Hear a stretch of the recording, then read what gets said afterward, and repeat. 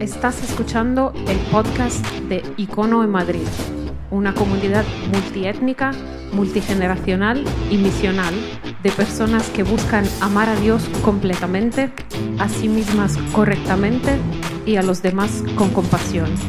Este es el mensaje del domingo pasado. Bien, Icono, pasamos ahora a meditar en las Escrituras, en la Biblia. Así que si la tienes contigo, hablen en Mateo 5, Mateo 5:33 es donde vamos a parar. Estamos en una serie que está explorando, siguiendo el famoso Sermón del Monte de Jesús. Quizás el sermón más conocido de Jesús, son 3 capítulos, Mateo 5, 6 y 7, y hoy estamos en la 7ª parte de ese mensaje. Y quizás no es ni siquiera un mensaje entero. Lo que muchos suponen es que fue una colección de mensajes que Jesús repetía en muchas ocasiones distintas y se juntaron para dar este mensaje que quizás también dio en este momento. Y es en el que más directamente escuchamos la voz de Jesús como un mensaje completo. Jesús enseñaba en muchas ocasiones, Jesús contaba parábolas y enseñaba por medio de ilustraciones y directamente, pero en este mensaje tenemos lo que más se parece a un mensaje completo de Jesús. Y eso es lo que estamos explorando. Por eso se llama el mensaje más famoso del mundo. 2 cosas que quizás hay que recordaros mientras seguimos avanzando en este mensaje. En primer lugar, el propósito de esta serie es quizás no tanto el analizarlo todo con detalle, sino algo más profundo, más básico en nuestra espiritualidad cristiana, algo que a veces nos olvidamos en nuestra forma de seguir a Jesús, y es reconocer. Di conmigo esa palabra, 1, 2 y 3. Reconocer. La idea muchas veces en nuestra vida no es saber cosas nuevas, no es tanto tener información nueva, sino habituarnos de tal manera al tono de una voz, al color de una voz, al mensaje de una voz, que resuena con nosotros y somos capaces de reconocerlo, sea donde sea que aparezca. Nosotros confiamos en que Dios, a través de su Espíritu, Cristo, a través del Espíritu Santo, sigue apareciendo, sigue guiando nuestras vidas y habla, no una voz audible en nuestra cabeza, en algún caso específico, milagroso podrá ser eso, pero en general no es la forma, pero sí actúa en el mundo. Y muchas veces nuestro problema, aquellos que seguimos a Jesús, es que no somos capaces de reconocer, esto suena a Jesús, ¿sí? Esa es la idea, que cuando vayamos por el mundo podamos reconocer, esto suena a Jesús, esto no suena a Jesús. Sí, esto suena a lo que dice mi Señor, esto no suena a lo que dice mi Señor. Y esa es la idea detrás de toda esta serie, que aprendamos a empapar o que nos empapemos de tal manera de las palabras mismas de Jesús que nos ayuden a reconocerle. Y este es un mensaje que es interesante porque, y esto es lo segundo que quiero compartir de esta serie en general, este mensaje, no el de hoy, sino el mensaje de Jesús, este sermón del monte, es un mensaje tremendamente difícil. Esto es algo que hay que reconocer. La mayoría de las cosas que Jesús dice en este mensaje, si lo has leído varias veces, vas a darte cuenta, si no lo leemos con ojos, demasiado santurrones o demasiado espiritualoides, vas a dar cuenta que las cosas que dice Jesús no tienen sentido desde un punto de vista humano. Las cosas que Jesús enseña en este mensaje no tienen ningún sentido desde un punto de vista humano. El primer día hablábamos, por ejemplo, de las bienaventuranzas. Bienaventurados los pobres.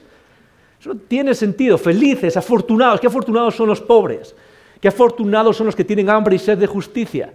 ¿Qué afortunados son los que necesitan misericordia porque están viviendo bajo... no tiene ningún sentido.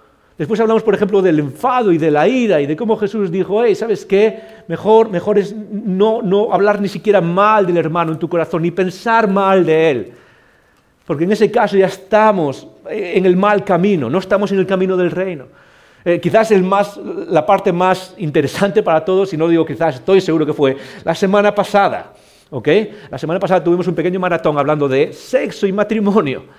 Y toca un nervio central y llevo tiempo dándole vueltas a por qué ese aspecto específico de nuestra vida toca un nervio tan central. Y sí, todos entendemos, yo entiendo por qué, pero la idea principal es que toca un nervio central, pero lo que Jesús dice desde un punto de vista humano no tiene sentido. cuando Jesús nos llama a cierto camino en nuestra sexualidad y en nuestra visión del matrimonio. No tiene sentido. Y hoy lo que vamos a ver tampoco, y lo que sigue después tampoco, la semana que viene hablaremos de amar a los enemigos. No tiene ningún sentido desde el punto de vista humano, y ese es precisamente el punto. Jesús nos está enseñando un camino divino, no humano. Un camino que no tiene nada que ver con lo que vemos en este mundo. Se llama el camino del reino, el camino de los cielos, el camino de otra realidad distinta. Y lo que está haciendo Jesús es llevándonos en ese camino, y por supuesto desde el mundo no tiene ningún sentido. ¿Por qué digo esto? Porque muchas veces las luchas que tenemos en cuanto al camino de Jesús en estas cosas, pero quizás sobre todo lo digo por la semana pasada. La semana pasada normalmente tenemos preguntas, te lo voy a explicar en un segundo, tenemos preguntas y respuestas, y la semana pasada entraron 7 veces más preguntas que un domingo normal. Teníais ganas de saber, ¿eh? Era como no sé si había dudas o ganas de seguir hablando, pero 7 veces más, y luego las que me enviaron por semana. Y muchas de ellas eran preguntas legítimas, las entiendo perfectamente, pero muchas de ellas tienen que ver no con lo que enseña Jesús, sino con decir, bueno, eso no es realista. Ya sé que no es realista. Es que vivir así, es que no se puede, o es que eso... y entiendo todas esas cosas. Yo he estado soltero, he tenido novias, sé lo que es estar sentado en un sofá con tu novia viendo una peli, sé todas esas cosas. Pero el punto es, ¿qué es lo que nos enseña Jesús? Y es cierto, es un camino distinto. Y eso es lo que tenemos que recordar a medida que escuchamos todo esto, que Él nos está llevando por un camino completamente distinto, un camino que no es normal, un camino que el mundo tiene que ver y decir, wow, eso no es normal. Hay algo completamente distinto en estas personas. Y eso es lo que estamos evaluando en estas semanas.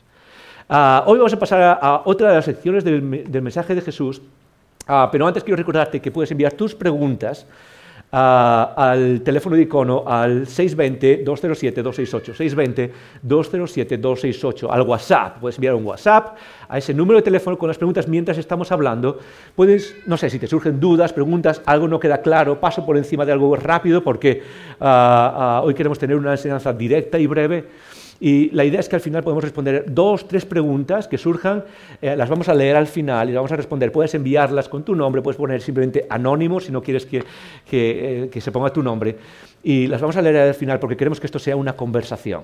Queremos que esto sea algo real, una conversación en la que todos crecemos y en la que todos caminamos y vencemos esas dificultades que hay para poder seguir a aquel que resucitó de los muertos. ¿Estás conmigo? ¿Sí? Muy bien, hoy hablamos de algo que es también tremendamente humano. Jesús está hablando la primera parte de estos, habéis oído, pero yo os digo, recordáis que son 6, habéis oído, pero yo os digo. En el primero Jesús habla sobre la ira, sobre insultar al hermano, sobre no matarás, el mandamiento de no matarás. En el segundo Jesús habla sobre la sexualidad y el matrimonio. Y hoy va a hablar sobre otra de esas cosas que son tremendamente humanas. Y Jesús está consiguiendo cosas que son tremendamente humanas de la existencia humana. Una de las realidades más universales que hay, da igual dónde vives, da igual qué cultura sea, es esta. Es algo que a veces nos cuesta integrar en nuestra vida, pero que es realmente cierto. Y no se trata de ser cínico, no se trata de ser mal pensado, no es el punto ese, no es llevarnos a eso, pero es una realidad, y es que las personas mentimos. Las personas mentimos. Esa es la realidad. Las personas mentimos y de hecho mentimos muchísimo. Estadísticas hay por ahí, hay de todo. Siempre sabéis que cuando uno busca hoy en día estadísticas en Internet, hay de todo y ya no sabe qué es verdad y qué es mentira, ¿no? Uno hablando de la verdad y la mentira. Pero mentimos muchísimo. Y la realidad no se trata tanto de estadísticas, sino de tu propia experiencia y mi propia experiencia. Hoy en día vivimos en un mundo donde la sensación, creo, general, y quizás me equivoque, pero creo que la sensación general es que tienes que andar con cuidado en las relaciones sociales, en el mundo, y siempre con la antena de, no sé si me está diciendo la verdad, da igual a donde sea, se ha institucionado la idea de mentir, la idea de no decir la verdad y solo la verdad. Por ejemplo, en política, Es algo que se ve semana sí, semana también. Alguien miente, alguien no dijo todo lo que debía ser, alguien ha dicho que si aquellos hacen o aquellos no hacen, y hay ese manejo de la mentira. Pero no solo es en política, en los trabajos también pasa, en las empresas, en la competición económica y social que hay en nuestro mundo, también constantemente pasa, en los vecindarios, en la relación con los servicios que usamos, por ejemplo, ir a una tienda o ir a un lugar, no sé si te pasa, ir a un mecánico. Yo siempre digo, es bueno tener un mecánico de confianza. ¿Por qué? Porque a veces vas con la antena y no sé si lo que me está diciendo que hay que cambiar el coche, que cuesta 400 euros, hay que cambiárselo de verdad. Porque vivimos en un mundo que se relaja con esta idea de la verdad y de la mentira. ¿Sí o no? No sé, quizás me estoy equivocando, pero creo que vivimos en un mundo donde se relaja hasta tal punto que en las últimas décadas, quizás en la última década, esto es súper reciente, nacen conceptos como el de fake news, noticias falsas, que se ya ha institucionado, ya es algo que parte de nuestra vida. Ya es como alguien tiene que haber instituciones que conduzcan la verdad, que filtren qué es verdad y qué no es verdad. Incluso algunos gobiernos tratando de institucionalizar el ministerio de la verdad, donde tratan de trabajar con esas cosas. Todo esto es para decir que la mentira es parte de nuestra vida. La mentira es parte de nuestra existencia y es una parte muy fundamental. Yo no sé cómo la manejas día a día, pero es una parte fundamental. ¿Qué quiero decir con esto? Desde lo que nos enseñan las Escrituras, desde la teología de la Biblia, es una parte que va paralelo a quiénes somos. ¿Qué quiero decir con esto? El ser humano está bajo pecado, eso es lo que nos enseñan las Escrituras. Del principio, el primer problema es que estamos bajo pecado. La idea de bajo pecado, la palabra que está detrás de pecado en el idioma original, en el hebreo, es fallar en el blanco. Y la idea es que no hemos dado en el blanco como seres humanos. Esa es toda la idea de pecado, no se trata de nada más. Pero sí que hay rotura humana que no nos permite desarrollarnos o florecer como seres humanos de acuerdo al diseño que Dios creó para nosotros. Dios puso un diseño perfecto de lo que significa ser humano y nosotros no estamos dando la marca de lo que significa eso por nuestra rotura, por haber desobedecido a Dios, y eso es lo que significa vivir bajo pecado. El ser humano vive roto. No hay mucho que explicar de eso porque yo sé que tú tienes esa experiencia, yo tengo esa experiencia, todos luchamos a nivel interno, todos luchamos con nuestras cosas, con relaciones, nos damos cuenta de que el mundo está básicamente roto. Pero hay ese pecado, ese estado de pecado que tenemos encima, es como un sándwich que tiene dos panes alrededor, y esos dos panes son la mentira. Es decir, nuestro estado de pecado está entre paréntesis o ensandwichado en dos panes que son mentira. El pecado viene de la mentira. Génesis capítulo 3 viene el maligno, el diablo, y qué es lo que hace. Nos lleva a pecar, la historia dice, nos lleva a rebelarnos contra Dios. ¿Cómo lo hace? Con una mentira. Con una mentira. El ser humano cree la mentira. Y eso es una de las cosas más fundamentales, el pecado viene a través de creer la mentira y no la verdad. Pero no solo eso. Por un lado, la mentira trae el pecado y el pecado genera mentira. Es decir, el pecado nos lleva a continuar ese ciclo constantemente. Y como ves, es parte de nuestra vida, es parte fundamental de quienes somos. Por eso, a lo largo de la historia, las personas hacemos mecanismos para tratar de ver quién miente y quién no miente, y todos los estudios hoy en día muestran que somos malísimos detectando la mentira, pero somos muy buenos mintiendo. Y eso es precisamente lo que va a hablar Jesús hoy. Lo que va a hablar Jesús hoy es precisamente de llamarnos nuestra atención a cómo vivimos aquellos que le seguimos. Si no sigues a Jesús, quizás puedas aprender algo de esto, pero ciertamente no es para ti. Pero aquellos que seguimos a Jesús, que encontramos la vida en Jesús, tenemos un llamado con lo que Jesús nos va a enseñar.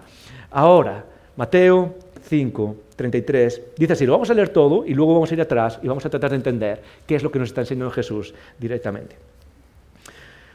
Mateo 5, 33 dice, además, dice Jesús, habéis oído que fue dicho a los antiguos, no perjurarás, sino cumplirás al Señor tus juramentos. Pero yo os digo, no juréis de ninguna manera, ni por el cielo, porque es el trono de Dios, ni por la tierra, porque es el estrado de sus pies, ni por Jerusalén, porque es la ciudad del gran rey. Ni por tu cabeza jurarás, porque no puedes hacer blanco o negro un solo cabello. Y termina así, pero sea vuestro hablar sí, sí, no, no, porque lo que es más de esto, de mal, procede. Ya vemos un poco de qué estaba hablando. Vamos a volver atrás y tratar de entender qué es lo que está diciendo Jesús. Él empieza diciendo, además habéis oído que fue dicho. Cuando Jesús dice estas cosas, lo dice en otras partes del Evangelio, pero aquí está haciéndolo en 6 casos distintos. lo está diciendo en diferentes partes como ejemplo de cómo él entiende la ley del Antiguo Testamento. Y siempre que dice esto, lo que está diciendo es, esto es lo que habéis oído de que significa la ley del Antiguo Testamento, y normalmente esta es la interpretación común que tenemos todos aquí de la ley del Antiguo Testamento. Y básicamente habéis oído que fue dicho a los antiguos, dice, no perjurarás, sino cumplirás al Señor tus juramentos. Ok, un par de cosas acerca de esto. La primera es ¿qué significa? No perjurar, perjurar es romper un juramento. ¿Okay? Jurar es un acto que va más allá de una promesa, es un acto casi legal. Lo era en aquel momento jurar y lo es hoy. Obviamente se usa de una manera más ligera en conversaciones, pero tiene un aspecto legal la idea de jurar. Y es la idea de ir a una autoridad superior que pueda avalar lo que estoy diciendo, porque lo que yo digo o mi carácter o quién soy no es digno de credibilidad. Entonces voy a una autoridad superior para que avale eso, o me refiero al castigo que esa autoridad me pondría si no cumplo lo que digo. Ejemplo, en aquel tiempo decían jurar por el templo de Jerusalén. Y la idea de jurar por el templo de Jerusalén era, bueno, estoy jurando por autoridad divina y si no pasa eso, que se destruya el templo. Es como que suceda lo peor si no estoy diciendo la verdad, si esto no se cumple, si no cumplo lo que he jurado. Hoy en día no usamos tanto ese lenguaje, aunque sí se usa, por ejemplo, el término de jurar por y palabras divinas se puede usar, o jurar por otras cosas, no se usa tanto, pero sí lo usamos de manera social, por ejemplo, cuando hablamos de una declaración jurada. Eso es parte de nuestra sociedad, es parte de nuestra cultura. Una declaración jurada, no sé si hay abogados en la sala que saben mucho más que yo no soy abogado, pero creo y entiendo que una declaración jurada es un documento legal donde escribo o pongo que algo... Exactamente. Pongo que algo es verdad y lo que hago es firmarlo ante un notario, o un notario valida eso, es decir, una autoridad superior valida eso. Y si no se cumple lo que estoy diciendo aquí, hay una pena que esa autoridad puede revertir sobre mí, que creo que en España, si no estoy equivocado, es hasta 2 años de prisión por perjurio, que es la palabra que he usado antes. Por perjurio una persona puede pasar hasta 2 años de prisión. Es decir, la idea de jurar y la idea de validar una verdad, una declaración, ha estado siempre en nuestra historia, y ha estado siempre también en los escritos del Nuevo Testamento. Eso es lo que está diciendo Jesús, que se lee en el Antiguo Testamento, se lee en Levítico 19 sobre todo, aunque Jesús está juntando piezas de diferentes partes del Antiguo Testamento. Pero hay algo interesante en lo que dice Jesús, aprendiendo a cómo Jesús cita el Antiguo Testamento. Esta es la primera vez que, de los ejemplos que tenemos del oísteis que fue dicho, pero yo os digo, esta es la primera vez que Jesús se aparta definitivamente o corrige un mandamiento del Antiguo Testamento. ¿Qué quiere decir? Que hasta ahora los que hemos visto, Jesús, cuando menciona oísteis que fue dicho, no matarás, cuando Él dice su opinión, no se aparta de ese matarás, sino que simplemente va más profundo. Es decir, toma una interpretación mucho más compleja, una interpretación mucho más difícil, más humana, más del corazón, no solo de la conducta. Pero no se deshace de ese mandamiento, sino que lo que hace es decir, bueno, hay algo mucho más grande en ese mandamiento. Cuando Jesús dice, por ejemplo, habéis oído, no adulterarás, Jesús toma ese mandamiento y no lo deshace y da su interpretación, sino que lo toma y va más profundo. Dice, hay mucho más. Y dice, si miras a otra mujer, entonces ya estás adulterando en tu corazón. Es decir, va mucho más profundo en esos mandamientos. En este es el primero que literalmente dice, habéis oído, no perjurarás, sino que cumplirás tus juramentos al Señor. Y yo os digo, no juréis de ninguna manera. Es el primero en el que Jesús se refiere literalmente al Antiguo Testamento y de repente dice, ok, eso que habéis escuchado no es así o ya no aplica.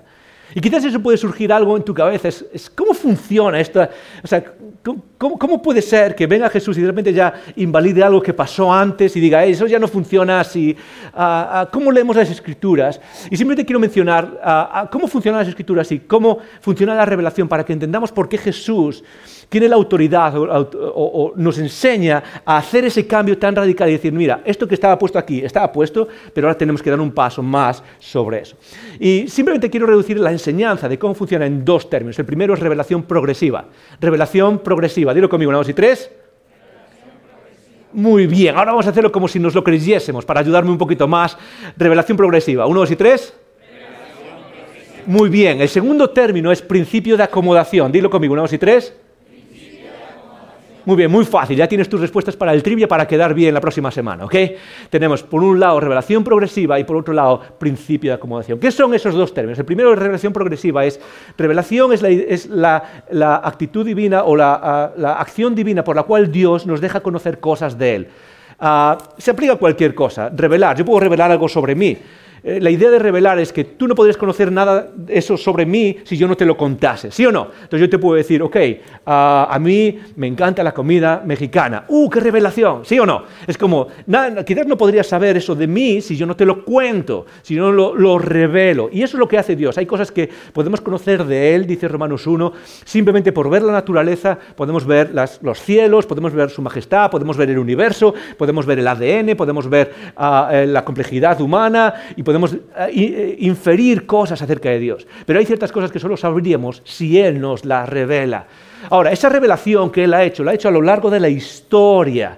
Y lo que dice la revelación progresiva es que a medida que avanza en la historia y Dios va revelando cosas, lo que revela se complementa de una manera mucho más amplia y mucho más perfecta lo que dijo antes. ¿Sí? Eso es lo que está haciendo Dios, es decir, en Génesis revela ciertas cosas y de cierta manera, y si ves, lo revela sobre todo a través de historias, narrativas, a través de esas historias que vive. Pero a medida que avanza, Dios va revelando más cosas de sí mismo. ¿Por qué lo hace así? Por la segunda palabra, el principio de acomodación. Es un principio teológico. ¿Y qué quiere decir eso? Que cuando Dios revela cosas, cuando Dios va contándonos sus cosas a través de la historia, lo hace como un padre que lleva a su hijo pequeño de la mano y le va contando cosas. Yo cuando hablo con mis hijas acerca de cosas, lo hago de acuerdo a su edad, a su capacidad de comprensión. Y a veces lo hago mejor, a veces lo hago peor, a veces a mí es como, tenemos que leer la situación distinto. Pero lo hago de acuerdo a su edad. Entonces tengo una hija, por ejemplo, de 1 año y medio. ¿Cómo me revelo a ella? Ni siquiera usando palabras, lo hago más como de manera física muchas veces. Es abrazos, es high five, hacemos el choque a las 5, ¿sí? El ir a pasear juntos de la mano. Y sí, le hablo constantemente porque es importante para su desarrollo y su lenguaje, pero no es la forma principal. La forma principal es cuando se cae, yo voy y le abrazo. La forma principal es cuando hace algo bien o obedece. Es como, ok, aquí estamos muy bien hecho y damos palmas, ¿sí? Y hacemos cosas así. Esa es la forma principal. Pero luego tengo una hija de 7, iba a decir una hija de 7 y 8 años. No, tengo una hija de 7 y otra de 8 años. Y la idea es que con ella se me comunico de una forma distinta. La niña de 8 años empieza a entrar en un periodo que psicológicamente se llama el periodo conceptual, empieza a cambiar, o categorial, empieza a entrar su pensamiento de las categorías y los niños cambian, entre los 7 y 8 años, cambian su forma de ver el mundo completamente. Ya puedo hablar de otra manera con ellas, les puedo decir las cosas, me estoy acomodando, les explico cosas acerca de la vida, acerca del bien y el mal, acerca de qué es el cielo, acerca de qué es el infierno, acerca de qué es jugar, acerca de por qué es importante la responsabilidad de hacer sus deberes. Se lo voy explicando de acuerdo, me voy acomodando al lenguaje que ellas pueden entender de acuerdo a cómo cambia su psicología. Pero luego tengo otra hija, una de 12 años que va para 13, y con ella ya puedo hablar de una manera más distinta, casi adulta. Ya puedo contar las cosas de manera casi adulta. Muchos de los chistes entre Ami y yo como adultos ya los pilla y es peligroso eso. Muy peligroso. ¿Okay? Cuando llega ese momento, nadie me avisó, ¿ok? Y de repente ya te está mirando así como, lo he pillado. Las otras no, pero yo sí lo he pillado. Es peligroso. Pero ya puedo comunicarme con ella de otra manera. Eso es el principio de acomodación y eso es lo que hace Dios. Lo que hizo Dios cuando reveló al principio es revelación verdadera 100%, pero lo que hace es acomodarse a aquellos a los que se lo está revelando, que es ¿quién? El pueblo de Israel, en su momento, en sus cosas. Un ejemplo muy bueno de esto del principio de acomodación es lo que se llama antropomorfismos en el Antiguo Testamento. Antropomorfismos es cosas en las que Dios habla revelándose como diciendo la boca de Dios, el brazo de Dios o el pie de Dios. Dios no tiene ni boca, ni pies, ni manos. Dios no tiene cuerpo. Pero esa forma de antropomorfismo era parte de la psicología colectiva de aquel tiempo. Y Dios usa eso para acomodarse y que la gente pueda entender lo que Él está diciendo. Porque a Dios le interesa más que podamos entender su revelación que simplemente revelar y que luego lo pillemos si podemos y si no, no.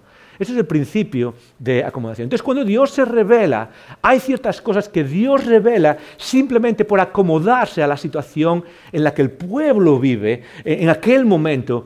Un ejemplo es, por ejemplo, cuando el pueblo de Israel recibe un rey por primera vez. El primer rey, Saúl, el primer rey que recibe Israel.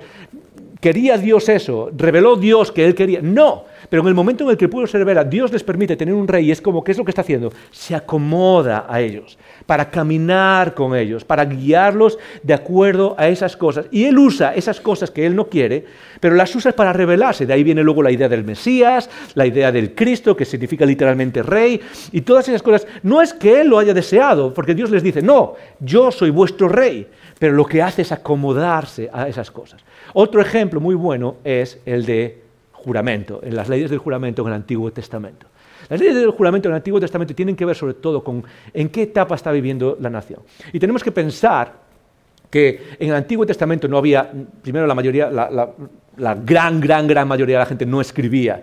Y no había documentos, no había cuestiones legales para reforzar si una persona decía la verdad o no. Y la forma cultural de hacerlo era simplemente hacer un juramento por algo mayor, por el templo, por la ciudad o a veces incluso por Dios mismo, ¿sí? Y esa es la forma de establecer relaciones legales, sobre todo en términos de lo que voy a hacer o lo que no voy a hacer. Hey, juro que voy a hacer esto si hacemos este trato y lo juro por, y esto es lo que hacemos. Y eso es lo que se utiliza en el Antiguo Testamento. ¿Quiere decir que Dios querría ya en el Antiguo Testamento que se jurase? No. Lo que está haciendo Dios es entrar adaptándose, acomodándose a la situación del ser humano. Y eso se revela de manera plena después en Cristo cuando Él dice, hey, ¿oísteis que fue dicho esto? Sí, pero ahora viene la revelación plena, y es esta. No juréis ni por el cielo ni por la tierra. ¿Estás conmigo? ¿Sí? Esa es la idea de adaptarse que hace Dios, o de acomodarse que hace Dios y que nos ayuda a entender cómo Jesús viene y completa esa revelación de una manera mucho más plena. De hecho, nosotros creemos que Cristo es la revelación y Él es las gafas a través de las cuales leemos toda la Biblia, o en otras palabras, Él es la clave hermenéutica. Así que dice el versículo 33, dice, no perjurarás, sino cumplirás al Señor tus juramentos. Y esta ley del Antiguo Testamento es interesante, porque la idea no era tanto de... la idea era si cumples lo que prometes, básicamente. Lo que está diciendo es perjurar es no cumplir lo que uno promete. Jesús, la ley del Antiguo Testamento básicamente lo que decía era, hey, si tú vas a prometer algo tienes que cumplir eso, y la idea es, tú lo has jurado y detrás de ese juramento está Dios, tienes que cumplir tu juramento delante de Dios. Pero cuando Jesús viene y dice, Él cambia un poco la narrativa, y es ingenioso de Jesús, que lo hace constantemente. Es como que Jesús siempre va al meollo de la cuestión humana. Y Jesús no simplemente dice, habéis oído que tienes que cumplir lo que prometes. Jesús no está interesado en la idea de jurar, la idea de cumplir lo que juras, sino en la idea de jurar en sí mismo. La idea de necesitar una autoridad superior para validar nuestras palabras. La idea de recurrir a algo, como recurrir a una autoridad mayor para validar lo que decimos, para validar lo que somos. Y por eso dice, pero yo os digo, y eso es lo que Jesús nos está diciendo a nosotros hoy, no juréis de ninguna manera.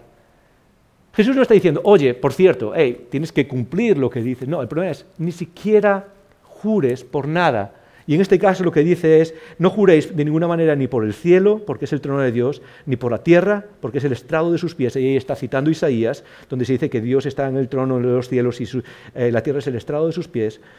Ni por Jerusalén, porque es la ciudad del gran rey, no es tuya. Ni por la cabeza, ni por tu cabeza ni siquiera jurarás, porque no tienes ningún control sobre ella. Básicamente es lo que está diciendo.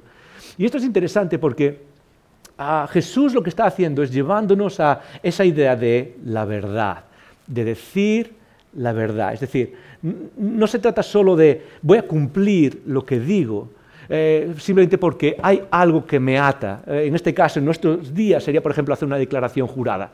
¿Sí? Yo he firmado algo y ahora tengo que cumplirlo. Jesús va, como siempre, como lo ha hecho hasta ahora, va adentro a quiénes somos como seres humanos. Y el llamado a seres humanos no es a usar ninguna autoridad, no es usar, por ejemplo, una declaración jurada legal que usaríamos hoy en día. La idea de lo que dice Jesús es aquellos que caminan en el reino, Icono, tú y yo, aquellos que caminan hacia la vida en el camino de Cristo, tú y yo. Somos personas que no necesitamos ninguna autoridad para decir la verdad de quiénes de lo que vamos a hacer, para que lo que salga de nuestra boca sea verdad. Por eso termina diciendo, pero sea vuestro hablar sí, sí y no, no. Punto. Que lo que dices, si tú dices sí, es porque es sí. Y que si dices no, es porque es No. Jesús, por un lado, entonces, en primer lugar, nos está llevando a decir, somos personas de la verdad. Somos personas que dicen la verdad siempre. Importante. Decir la verdad no es decir todo lo que se te pasa por la cabeza. ¿Ok? Decir la verdad no significa, ok, voy a abrir esto y ahora todo el mundo se va a enterar. Decir la verdad significa que lo que digas se corresponde con los hechos. Y eso es revolucionario. Revolucionario. ¿Por qué? Porque vivimos en un mundo donde lo que gobierna si decimos la verdad o no es el interés personal.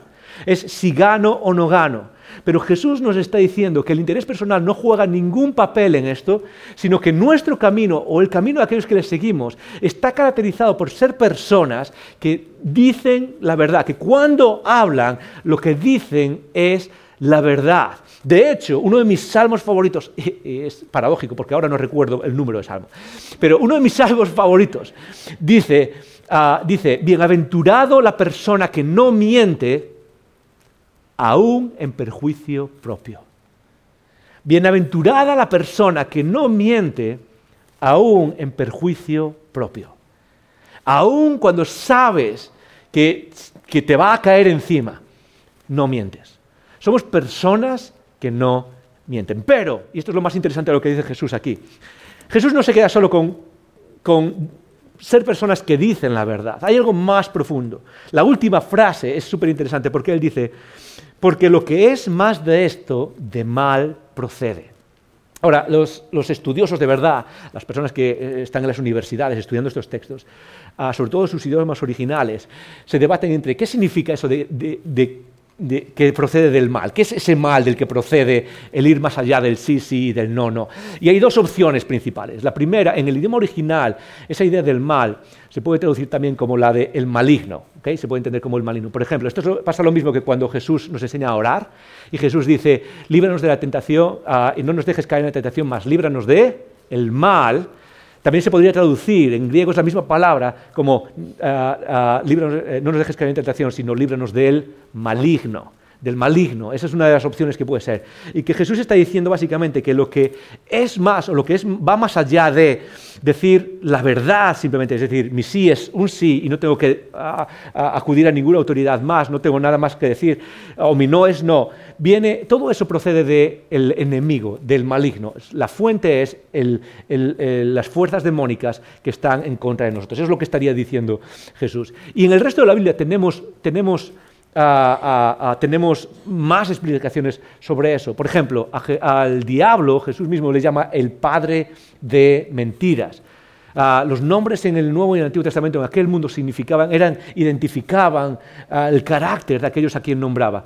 Y Jesús se llama el padre de las mentiras. ¿Por qué? Si volvemos otra vez a Génesis, como decía antes, ¿cuál es el primer evento que destaca? El primer evento que destaca, aparte de la creación, es que el ser humano cae por medio de la mentira del maligno, la mentira del mal. El mal funciona por medio de la mentira, es su herramienta más preciosa. Es lo que más hace en nuestras vidas. La forma de guiarnos fuera del camino, la forma de distraernos de lo importante en la vida, la forma de destrozar nuestras vidas, la forma de hacer nuestras vidas disfuncionales es por medio de la mentira. Y eso incluso pasa a nivel psicológico, donde ciertas teorías psicológicas hablan de el ser auténtico, el yo auténtico y el yo falso. Y el yo falso está caracterizado ¿por qué? Por una persona que vive y cree ciertas mentiras en su vida. Es parte de lo que somos. Jesús nos lleva a otro lado. Nos lleva a vencer al maligno. ¿Por medio de qué? Por medio de la verdad. Cuando Jesús está hablando en el Nuevo Testamento, ¿qué es lo que dice? Conoceréis la verdad y la verdad os hará libres. ¿Cómo vencemos el maligno? ¿Cómo lo apartamos? Muy fácil, viviendo la verdad. Y con eso no es fácil, yo lo sé, no es fácil, pero es el camino de Jesús. Esta es una de las interpretaciones. La otra, es la última, quiere decir que cuando proviene del mal, no es que provenga del maligno, del diablo, proviene del mal dentro de nosotros, de la rotura dentro de nosotros, que nos hace a nosotros buscar la mentira como forma de protección o de poder. Son las dos P's, protección o de poder. Protegernos es que la gente no vea lo malo en mí, que la gente no vea, ponemos la máscara, mentimos para protegernos y que no vea lo que yo soy. Y entonces, en cierto modo, y este es el resultado, estamos viviendo un falso yo, Estamos viviendo algo que está detrás de una máscara y estamos viviendo una mentira nosotros mismos. De hecho, que la mentira ya no es solo algo que decimos, es algo que somos. Y no solo buscamos protegernos, sino que muchas veces buscamos poder. La mentira se usa también hacia afuera para manipular a otros, para buscar influencia sobre otros. Es algo que Dallas Willard, en su libro La conspiración divina, define perfectamente. Y él dice que la mentira, el problema, la cuestión de la mentira es cómo manipulamos a los demás. ¿Qué quiere decir todo esto que acabo de decir al final? Que Jesús no solo está interesado en que digas la verdad. Jesús no está solo interesado en lo que dices, está interesado en lo que eres. No solo está interesado en lo que dices, sino está interesado en lo que eres. ¿Qué quiere decir eso? Que el punto no es solo que digamos la verdad cuando salen sonidos de nuestra boca, sino cómo vivimos la verdad dentro de nosotros y nos aferramos a ella como el camino hacia Dios, como el camino de los cielos, como el camino de vida en el que Él nos tiene. ¿Somos personas que valoran la verdad o somos personas que viven indiferentes a la verdad y que de alguna manera se manifiesta en cómo hablamos? Por eso Jesús dice esto, palabras súper duras, pero dice en Lucas 6:43, y con esto termino, dice, ningún árbol bueno da mal fruto, tampoco da buen fruto el árbol malo. A cada árbol se le reconoce por su propio fruto. No se recogen higos de los espinos, ni se cosechan uvas de las zarzas. El que es bueno le da de la bondad atesora en el corazón, produce el bien. Pero el que es malo, de su maldad produce el mal. Jesús, ¿de qué estás hablando? ¿Estás hablando de lo que hacemos, de los frutos y de las acciones, de los resultados de las acciones? No, la última frase define de qué está hablando, a qué se refiere Jesús con los frutos y con el corazón y el árbol bueno y el árbol malo. Y Él dice, de la abundancia del corazón habla la boca. De la abundancia del corazón habla la boca. Tú puedes conocer muchísimo de la realidad interna de una persona simplemente escuchando a lo que dice. De hecho, esa es una de las técnicas en terapia, cuando te sientas en terapia con personas. Una de las técnicas principales es aprender a escuchar qué es lo que está diciendo, que esa persona misma no se da cuenta, que revela lo que está pasando dentro de ella. ¿Cuándo fue la última vez que te escuchaste a cómo hablas? Primero al contenido, pero también a la forma como hablamos, porque la forma en cómo hablamos muchas veces es una forma manipulativa o es una forma autoritativa, es una forma que trata de mover a los demás de cierta manera. Eso revela lo que llevamos dentro. Y Jesús en este texto, cuando dice sea tu sí, sí, sea tu no, no, porque lo que es más que esto de mal procede, está diciéndonos dos cosas. La primera es ¿qué? Es di la verdad. Icono, somos personas que se aferran a la verdad. En segundo lugar, es sé o ten el carácter, o conviértete en la persona que experimenta la verdad, que vive la verdad, que quiere vivir en la verdad, porque eso es lo que va a florecer después. Antes de terminar, ¿tenemos alguna pregunta? Hola, Joel, sí, tenemos una pregunta. Fantástico. De David Otero. En la primera de Samuel 21, 10 al 15, el rey David finge estar loco para salvar el pellejo. Fantástico. Esto parece una mentira táctica. ¿Qué sentido tiene este relato en la Biblia? Lo es. Es una mentira táctica, es una mentira, es como intencional, ¿sí? De hecho lo hace dos veces, lo hace David una vez, lo hace Abraham dos veces también, cuando dice, hey, esta no es mi mujer, esta es mi hermana, ¿ok? Así que me libro de lo que... se ve varias veces en la Biblia, y esto es lo interesante. Volvemos al principio de acomodación que decía antes y cómo Dios revela las cosas. Porque es cierto que cuando David hace eso, o cuando Abraham hace eso, no hay una lectura directa, no hay una voz directa del cielo, hey, Abraham, no mientas, te he dicho que no puedes mentir ahora, que está mal. No dice nada de eso en ninguno de los sitios. Pero uno puede intuir, o uno puede leer que Dios está acomodando a la situación por sus planes mayores, pero que no afirma es decir, se está acomodando, pero no respalda esa actitud. ¿Cómo? Por los problemas en los que se mete después, por los problemas que vienen después a través de todas esas cosas. Vienen, para Abraham vienen problemas, para David también vienen problemas, y la idea es que Dios lo que está revelando es voy a acomodarme porque tenemos un plan mayor, pero después van a venir las consecuencias de eso. Entonces, no es que Dios Dios no lo está validando, no lo está negando directamente, es decir, no lo está corrigiendo directamente, pero al acomodarse y tratar de revelar quién es Él, lo hace indirectamente a través de las consecuencias. Es una de las mayores formas en las que Dios corrige muchas veces quiénes somos. No es directamente, sino es a través de vivir las consecuencias de nuestros propios actos. Y lo hace con David en ese caso, que es muy, muy buen caso, lo hace con Abraham y lo hace en muchos, muchos otros ejemplos. ¿Okay? ¿Responde un poquito a la pregunta? Yo creo más o menos, ok. Nos ayuda un poquito a entender por qué vemos esos casos, por ejemplo, el caso de la mentira en el Antiguo Testamento, donde Dios parece que a veces no interviene. No, normalmente cuando uno lee el contexto más amplio, lo que va a darse cuenta es que Dios está interviniendo para juzgar eso, para corregir eso. Lo que pasa es que no lo hace directamente. ¿Por qué? Por el principio de acomodación. Muy bien. ¿Otra pregunta? Sí, tenemos algunas más. A ver, Anónimo. Si le miento a un familiar, no para su mal, sino para algún tipo de bien. Por ejemplo, si mi madre me pregunta cómo estoy y me siento mal, pero le digo que me siento bien para no preocuparla, ¿esto sería un pecado? Buena pregunta. La diferencia es qué es lo que determina la bondad. ¿Es la intención o es el resultado? Y en filosofía hay todo, en filosofía ética y moral hay todo un debate acerca de qué es lo que hace una acción buena. ¿Es la intención detrás o es los resultados lo que hacen que la acción sea buena? Y es un debate abierto y complejo. En términos de Jesús, el principio fundamental es no mientas, aun cuando sea en perjuicio propio o incluso aunque a veces traiga situaciones así. El principio fundamental es no mientas. Lo dice también en Efesios 4, escapad de la mentira o no os mintáis unos a otros. ¿Por qué? Porque Cristo os ha hecho nuevo. Ahora, es cierto que en esta situación es difícil, dices, bueno, yo no quiero preocuparte. Entonces, en lugar de mentir, puedes buscar otras salidas, que no son mentiras. Por eso decía antes, no todo tiene que salir de tu cabeza. Muchas veces lo que puedes hacer es buscar otras cosas. Pues, no sé, hey, me están llamando, usa el teléfono, saca el teléfono. ¿Cómo estás? Me están llamando, ¿ok?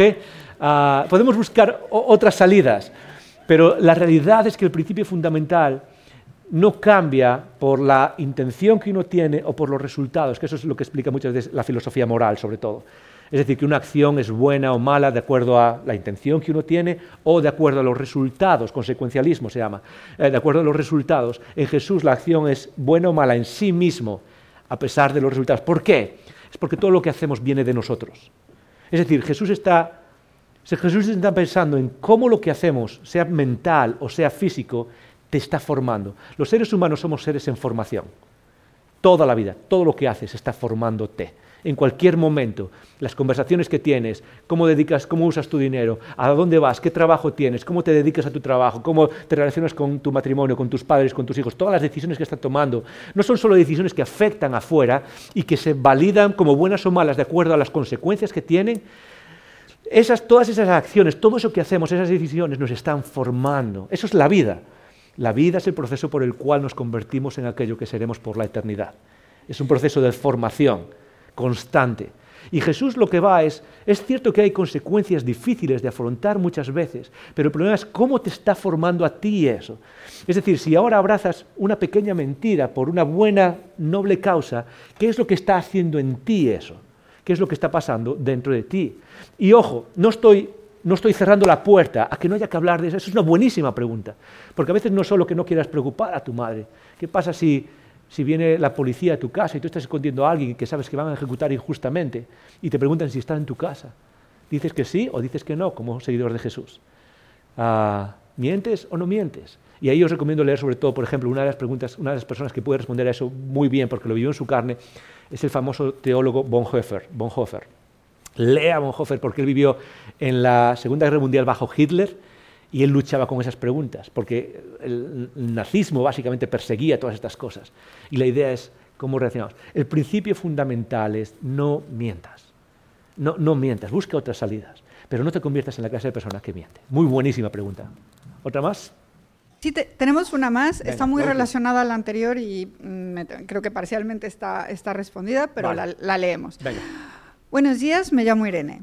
La mentira es mala como conclusión, pero dentro del proceso de mentir hay diferentes construcciones sociales alrededor de la mentira, donde bíblicamente entran las mentiras piadosas. ¿Y cómo se pueden afrontar? Buenísima pregunta, las mentiras piadosas o las mentiras que aceptamos, ¿no? Elena, ¿verdad? Creo que se llamaba Elena. Muy bien. Irene.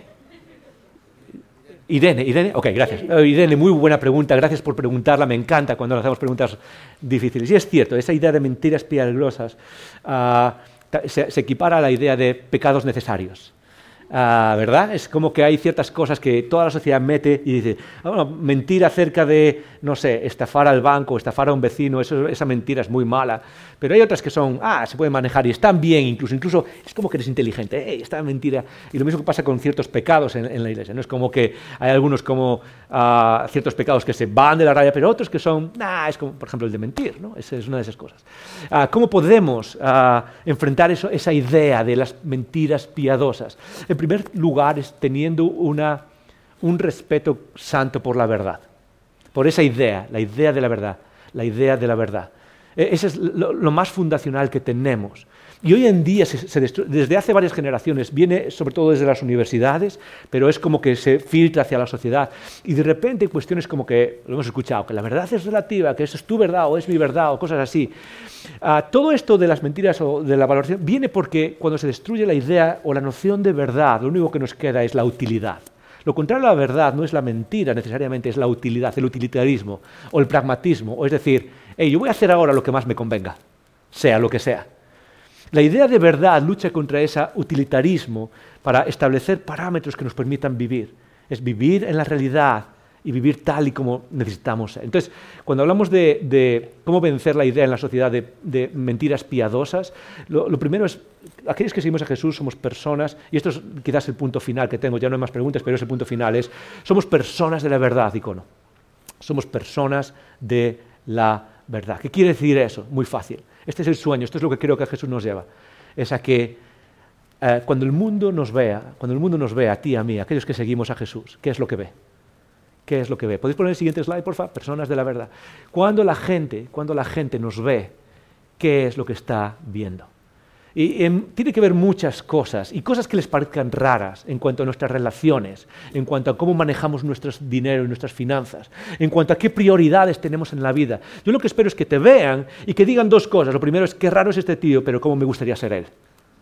Eso es lo que tienen que pensar en nosotros, de ti y de mí. Qué rara es esta persona, pero cómo me gustaría ser esa. Qué raro maneja esta persona su matrimonio, cómo se relacionan de esta manera y no sé, pero cómo me gustaría ser. Esta persona cómo maneja sus finanzas y cómo ahorra o cómo da o cómo construye cosas eternas, pero wow, cómo me gustaría ser esta persona. Una de esas cosas fundacionales, y cuando la gente nos ve, debería ver a personas que sabe que no mienten. Imagínate un mundo donde tú puedes caminar en esta comunidad, en una comunidad de familia. Y precisamente por la gracia que se maneja, por la misericordia que se maneja, somos personas a las que podemos hablar y saber que no hay mentira. Que nos decimos la verdad. Que nos decimos la verdad cuando es apropiado, pero que nos decimos aquella verdad. ¿Qué es lo que piensa la gente de nosotros? Muy fácil. Este es el llamado. Estas personas son personas de la verdad. Y déjame decirte, creo que eso es una de las cosas más revolucionarias que se puede hacer. Personas que son cristianos y que nos conozca por decir, wow, yo cuando hablo con estas personas sé que no me van a engañar. Y eso se traduce en todo lo demás. Estas personas que tienen sus negocios son cristianas y sé que no me van a engañar. Estas personas que son cristianos y son políticos, sé que no me van a engañar. Porque no pueden, porque no lo hacen, porque no quieren seguir ese camino. Estas personas que son cristianas y crean servicios de noticias o periódicos y los lanzan, sé que no me van a engañar. Imagínate un mundo donde la gente puede mirar y leer el periódico que estás creando, la política que estás empujando, el negocio, ir a comprar al negocio y pagar los precios y que le des un presupuesto y que sepan que la verdad está en el centro de todo eso. Eso es una revolución que cambiaría absolutamente todo. Y eso empieza aquí, Icono. A lo que nos lleva Jesús es algo realmente difícil, pero realmente sencillo. Di la verdad. Di la verdad. Vive de acuerdo a la verdad. Y deja que Jesús, que nuestro Padre Celestial, se ocupe de los resultados. Esa es la promesa. Vive la verdad donde sea que vaya. Y deja que nuestro Dios se ocupe de los resultados. Y cuando vamos a orar juntos, Señor, te damos muchas gracias. Te damos gracias por el mensaje que estamos leyendo tan duro, tan difícil, que nos reta tanto. Pero eso es el amor. Ese es tu amor, Padre, el amor que no solo nos da palmaditas en la espalda y nos da gracia y nos recuerda que tenemos fuerzas para seguir adelante. Es un amor también que nos corrige con pasión y amor y sabiduría de un Padre. Y gracias por hablarnos de cosas tan directas como lo que decimos. En un mundo en el que es difícil confiar quien dice la verdad,